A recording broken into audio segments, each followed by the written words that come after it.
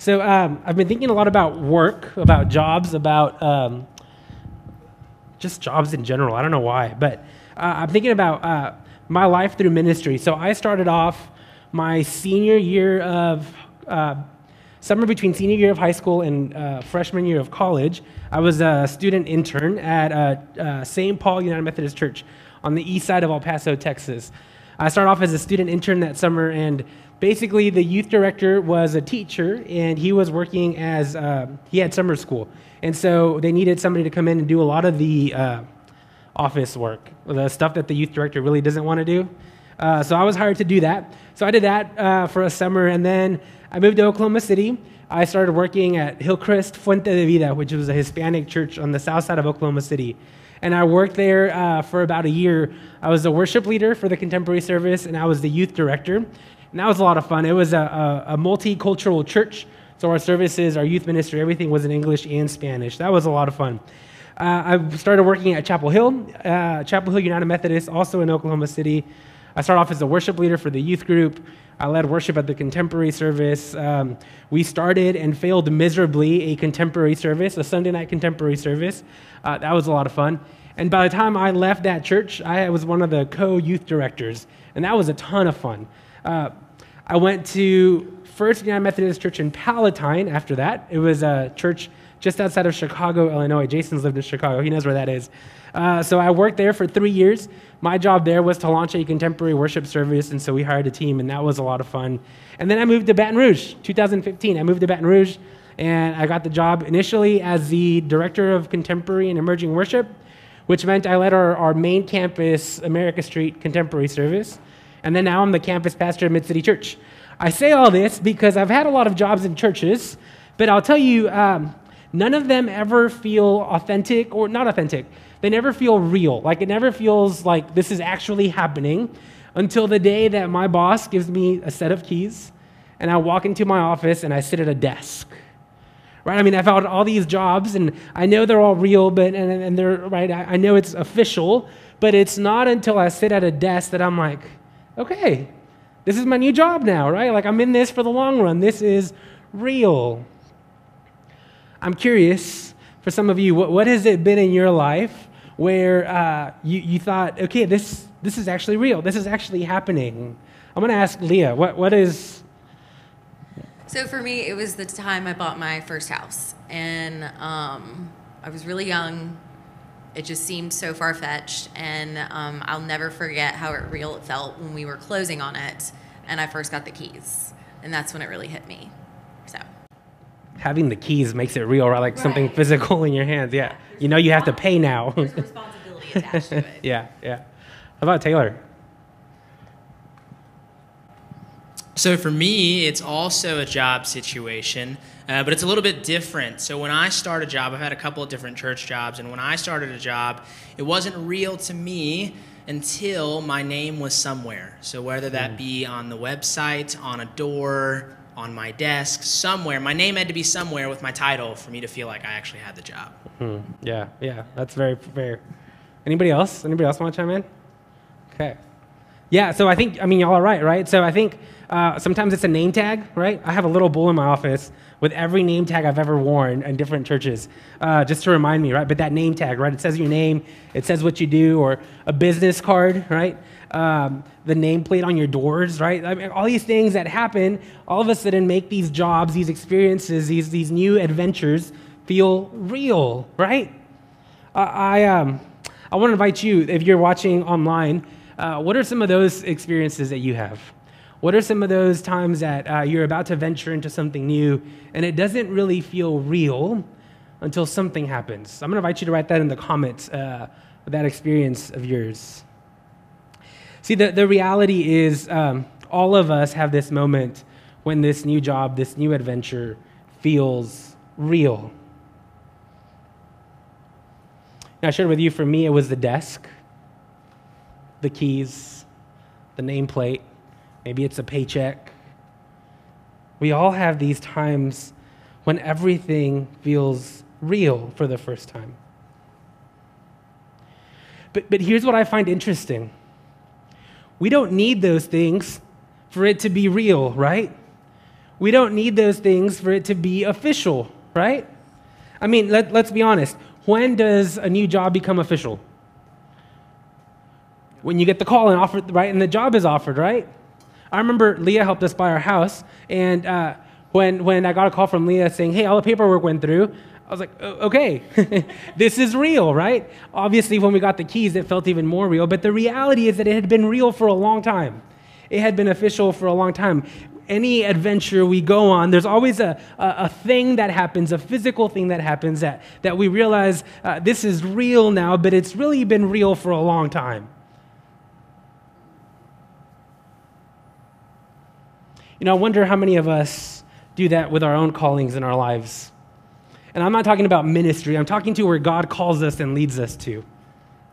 The callings, the passions that God puts in our hearts, right? Whether it be teaching or law or business or getting through high school or whatever it may be, whatever God has placed in our hearts, those callings are real, but we're waiting for something to believe it's real, right? God places these callings and these passions in our hearts, but we're still saying, okay, God, I want to see this first, and I need that to happen, and until I can have this physical thing in my hands, I'm not going to believe this calling. Am I the only one? Nope. Yeah.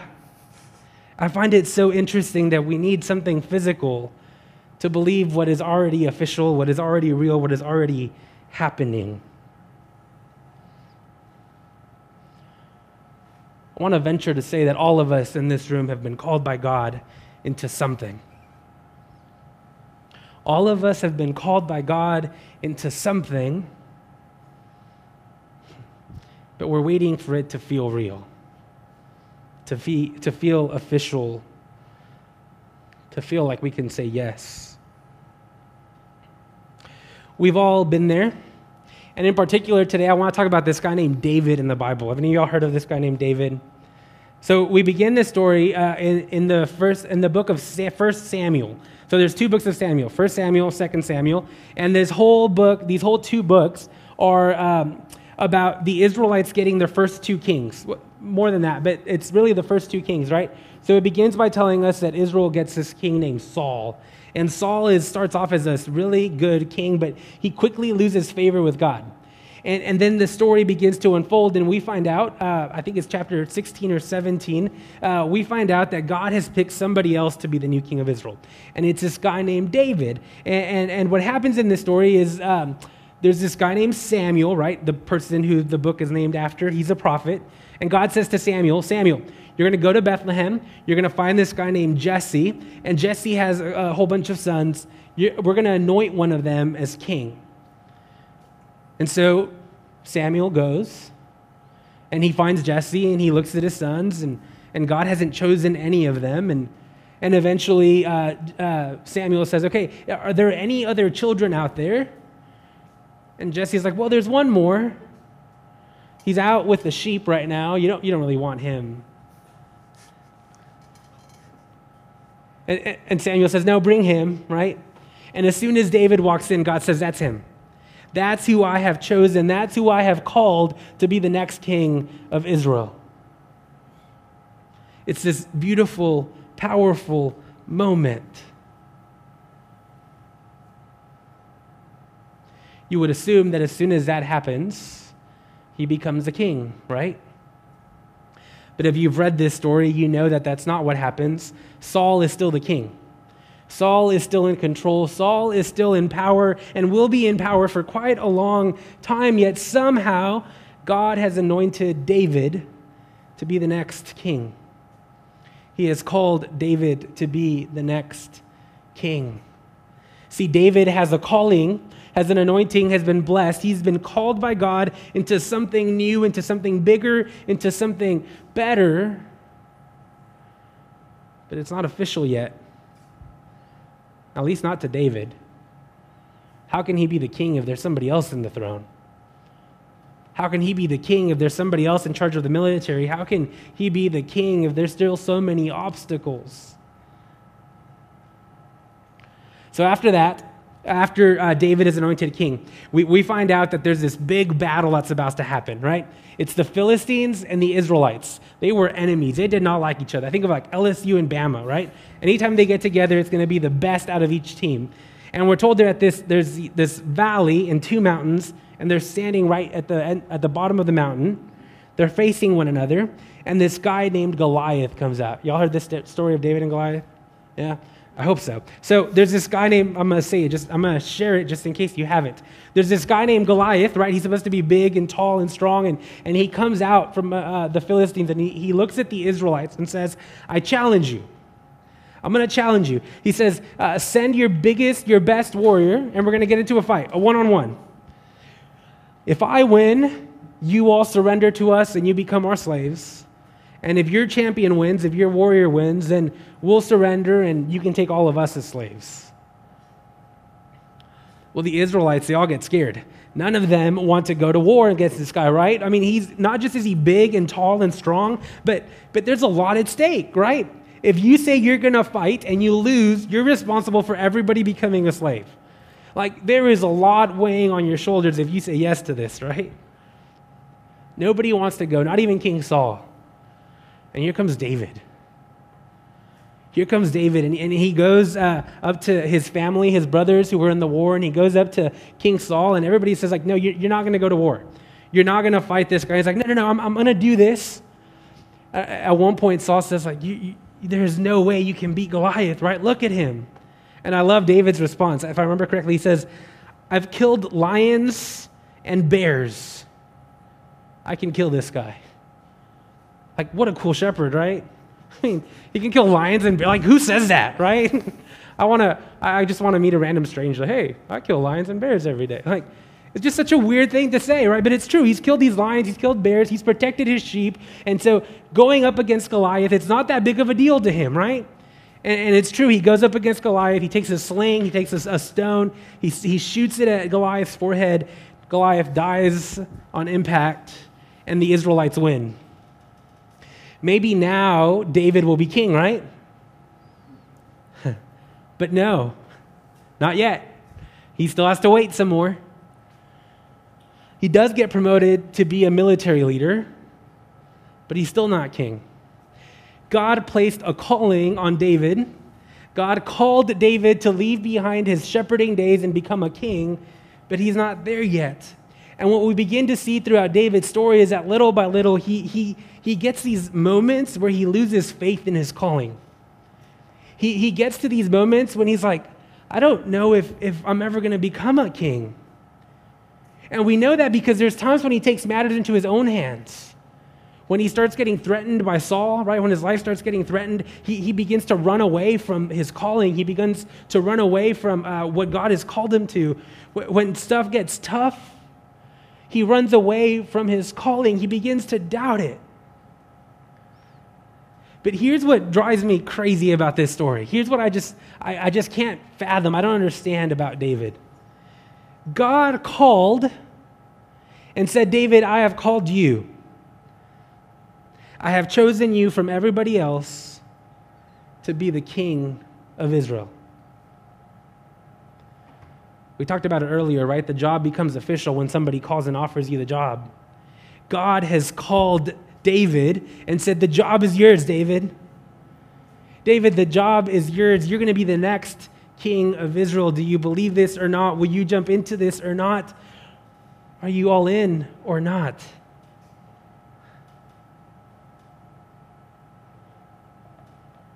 Over and over again, David goes through a journey where he begins to doubt his calling because he doesn't have something physical to make it official. He doesn't have something tangible to make his calling official. He begins to lose faith in that calling. He begins to walk away from that calling.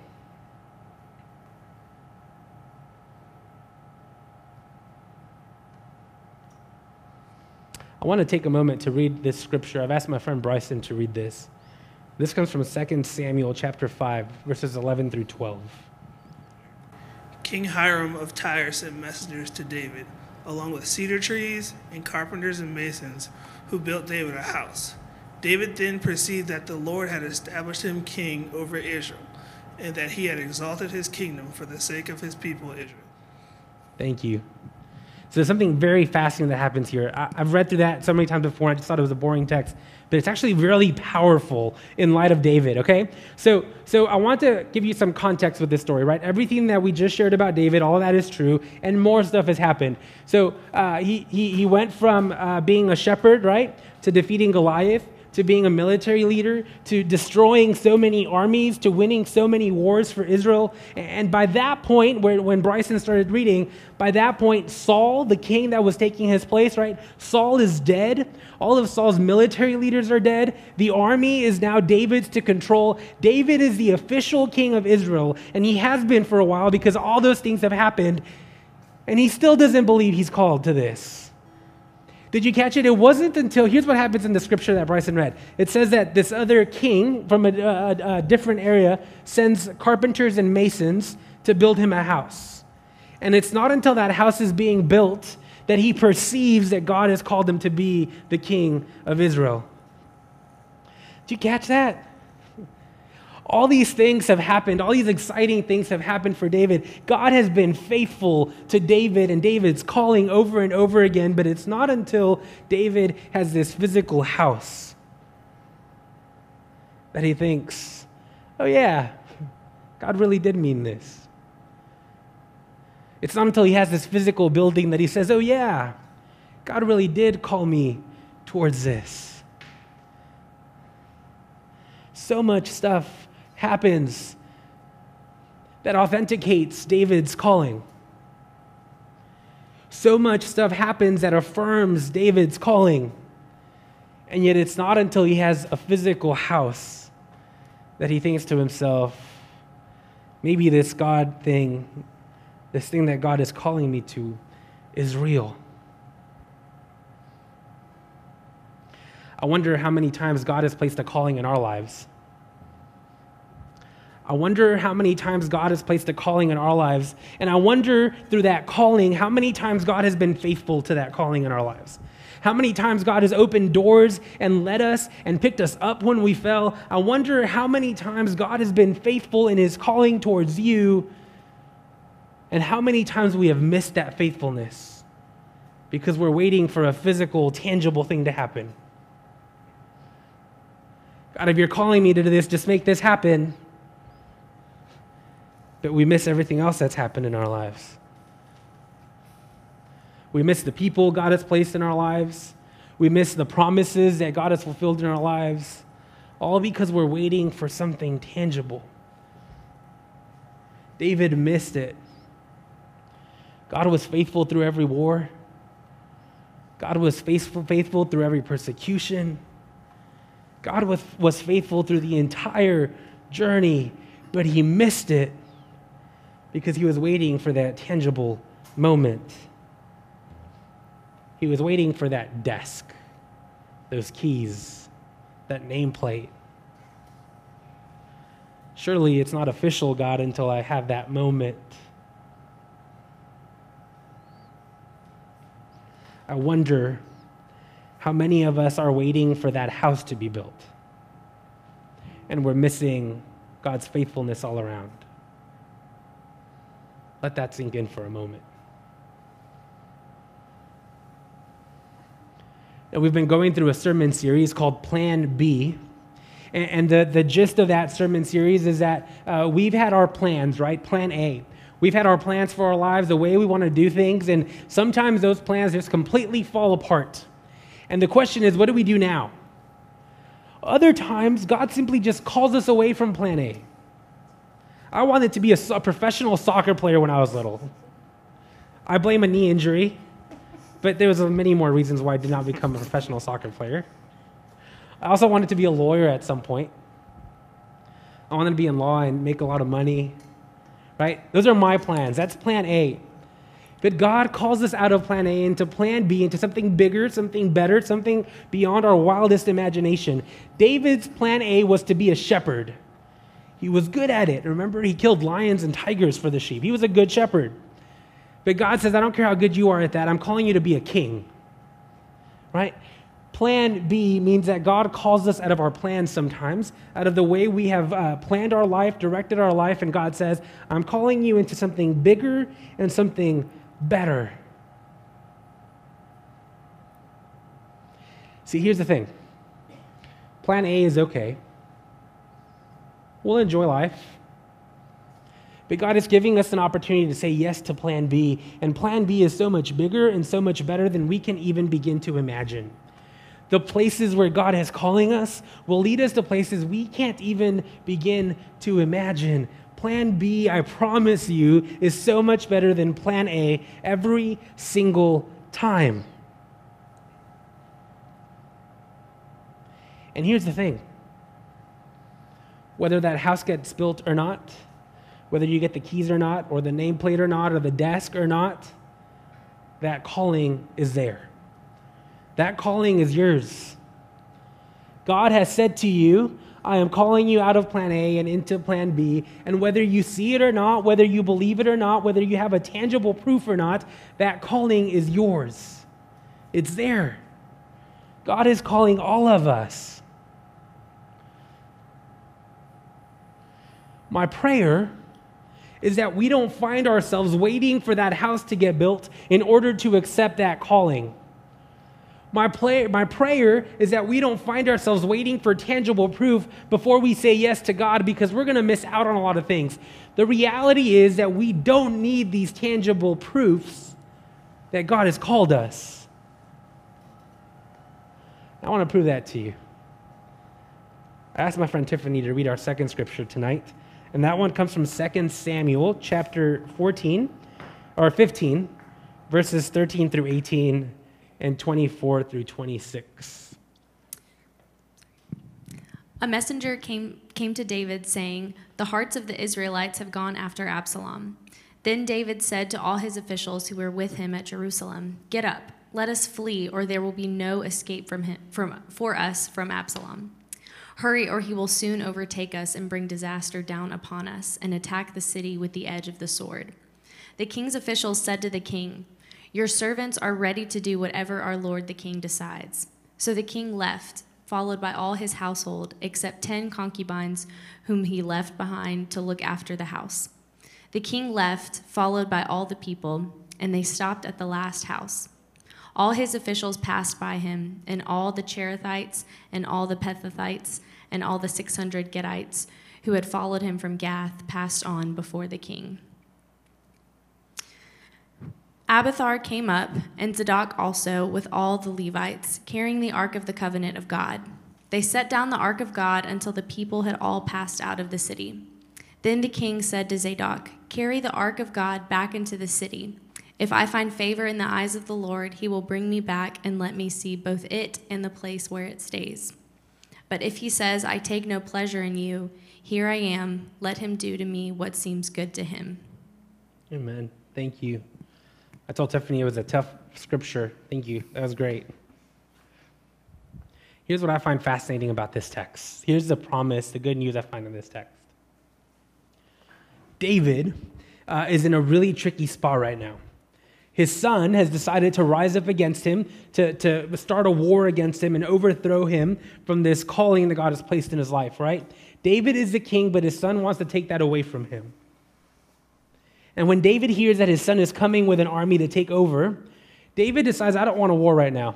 I mean, they're not ready, but they also don't want a war right now. He doesn't want to go to war with his son. And so he tells all his people in this kingdom, "Follow me, we're leaving." And did you catch what they all did? Did y'all catch it? What did they do? They followed. Yeah, they just dropped everything and went with him. And we're told he gets to the mountain and he turns back and he looks at his kingdom and he says, he tells his leaders, he says, "Take the Ark of the Covenant and take it back." The Ark of the Covenant, it was a big box where the 10 Commandments were kept, and for the Israelites, this is where God lived. And David says, "Take this precious possession and take it back. If God wants me to see all that again, God will, and if God doesn't, then so be it." And then he turns around and he goes to his people. You see, I think what David realized in that moment was that he doesn't need those things in order to be a king. He doesn't need a palace. He doesn't need to have the Ark of the Covenant with him. He doesn't need to have all those things to be a king to the people. I can picture him standing on that mountain looking at this house that was built, at his palace, at all his possessions, at all his dreams, at everything that was there. And he leaves it all behind to go be a king to his people. In that moment, he realized, I don't need that stuff. I just need to trust God. I don't need that stuff. I just need to trust that God has called me to be who I am, the King of Israel.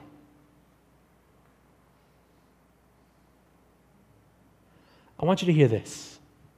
In order for us to live into Plan B, in order for us to live fully into the calling God has placed in our lives, we have to stop this longing to have these tangible proofs of our calling. I get it. We're all there. We've all done that. We all want and long for these tangible proofs. But the more we search for that tangible proof, the more we miss the ways God has been faithful in our life.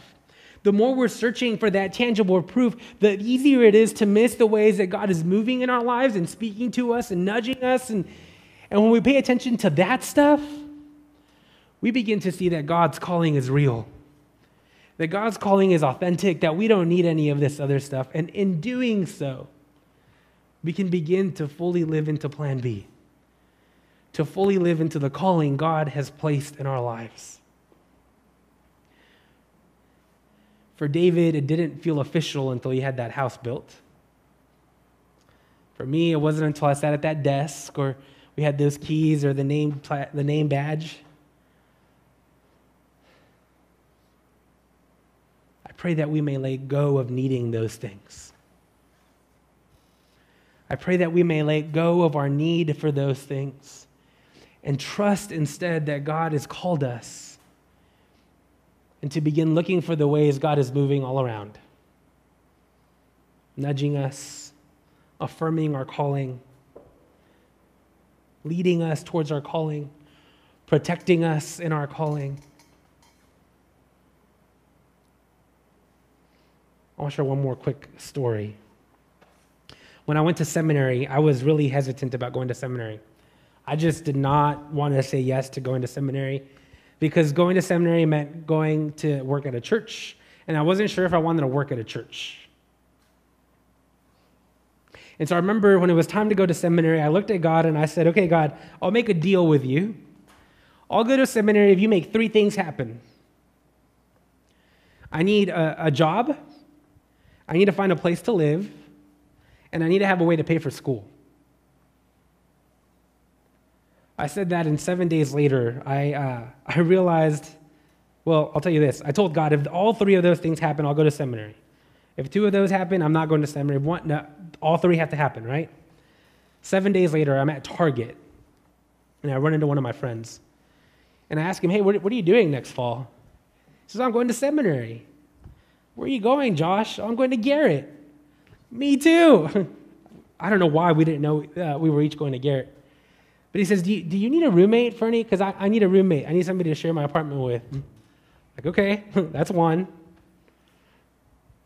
Less than a week later, I had applied for a job, and I got offered the job. And not too long after that, I was offered a full ride to school. Here's what I missed out on, though. I missed out on the many times during my time at the church where I just knew without a doubt that God had called me to be a pastor, because I was waiting for that tangible proof. I missed out on all the times when God protected me from me running away from my calling and doing some really dumb things, because I thought if I just act dumb enough, God will take this calling away from me. I'm telling you, I didn't want this calling. God protected me through all of that, and I missed God's faithfulness in that. Beloved, I want to invite us, all of us, every single one of us, you watching online, I want to invite all of us to let go of our need for tangible proof. We'll find it. If we search hard enough and long enough, we'll find that tangible proof. But when we focus on that too much, we miss out God's faithfulness. May we begin to focus on God's faithfulness. May we begin to focus on the way God is being faithful throughout this journey. And I promise you that in doing so, we will see God moving in ways that we can't even begin to imagine. We will see our call affirmed in ways we can't even begin to imagine.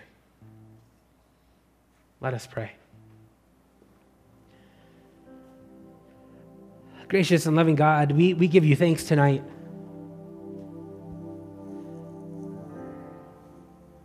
God, we know that you have placed a calling on all of us in this room. Everybody watching online, you have placed a calling in our lives. And I'm not just talking about ministry, I'm talking about a calling to be active participants in the kingdom of God. God, whether it's being a teacher, or being in the medical field, or law, or business, or whatever it is you have called us towards, you have called us to be active participants in the kingdom of God. You have placed a calling in all of us.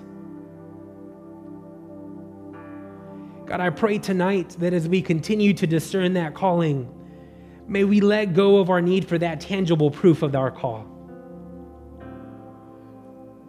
May we let go of that need for that tangible proof, God, and may we set our eyes on you. May we see how you are moving all around, how you are affirming our calling in so many different ways through people, through scripture, through experiences.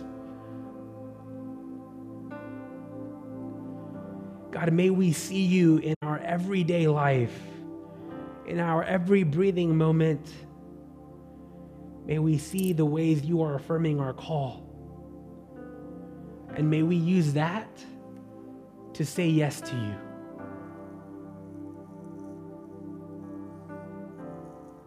God, tonight, my prayer is that our callings may be affirmed. May we feel you calling us clearly. And when we don't have that tangible proof, may we see you moving in other ways. God, I give you thanks. I pray this in your most precious and most glorious name. And all God's people said, amen.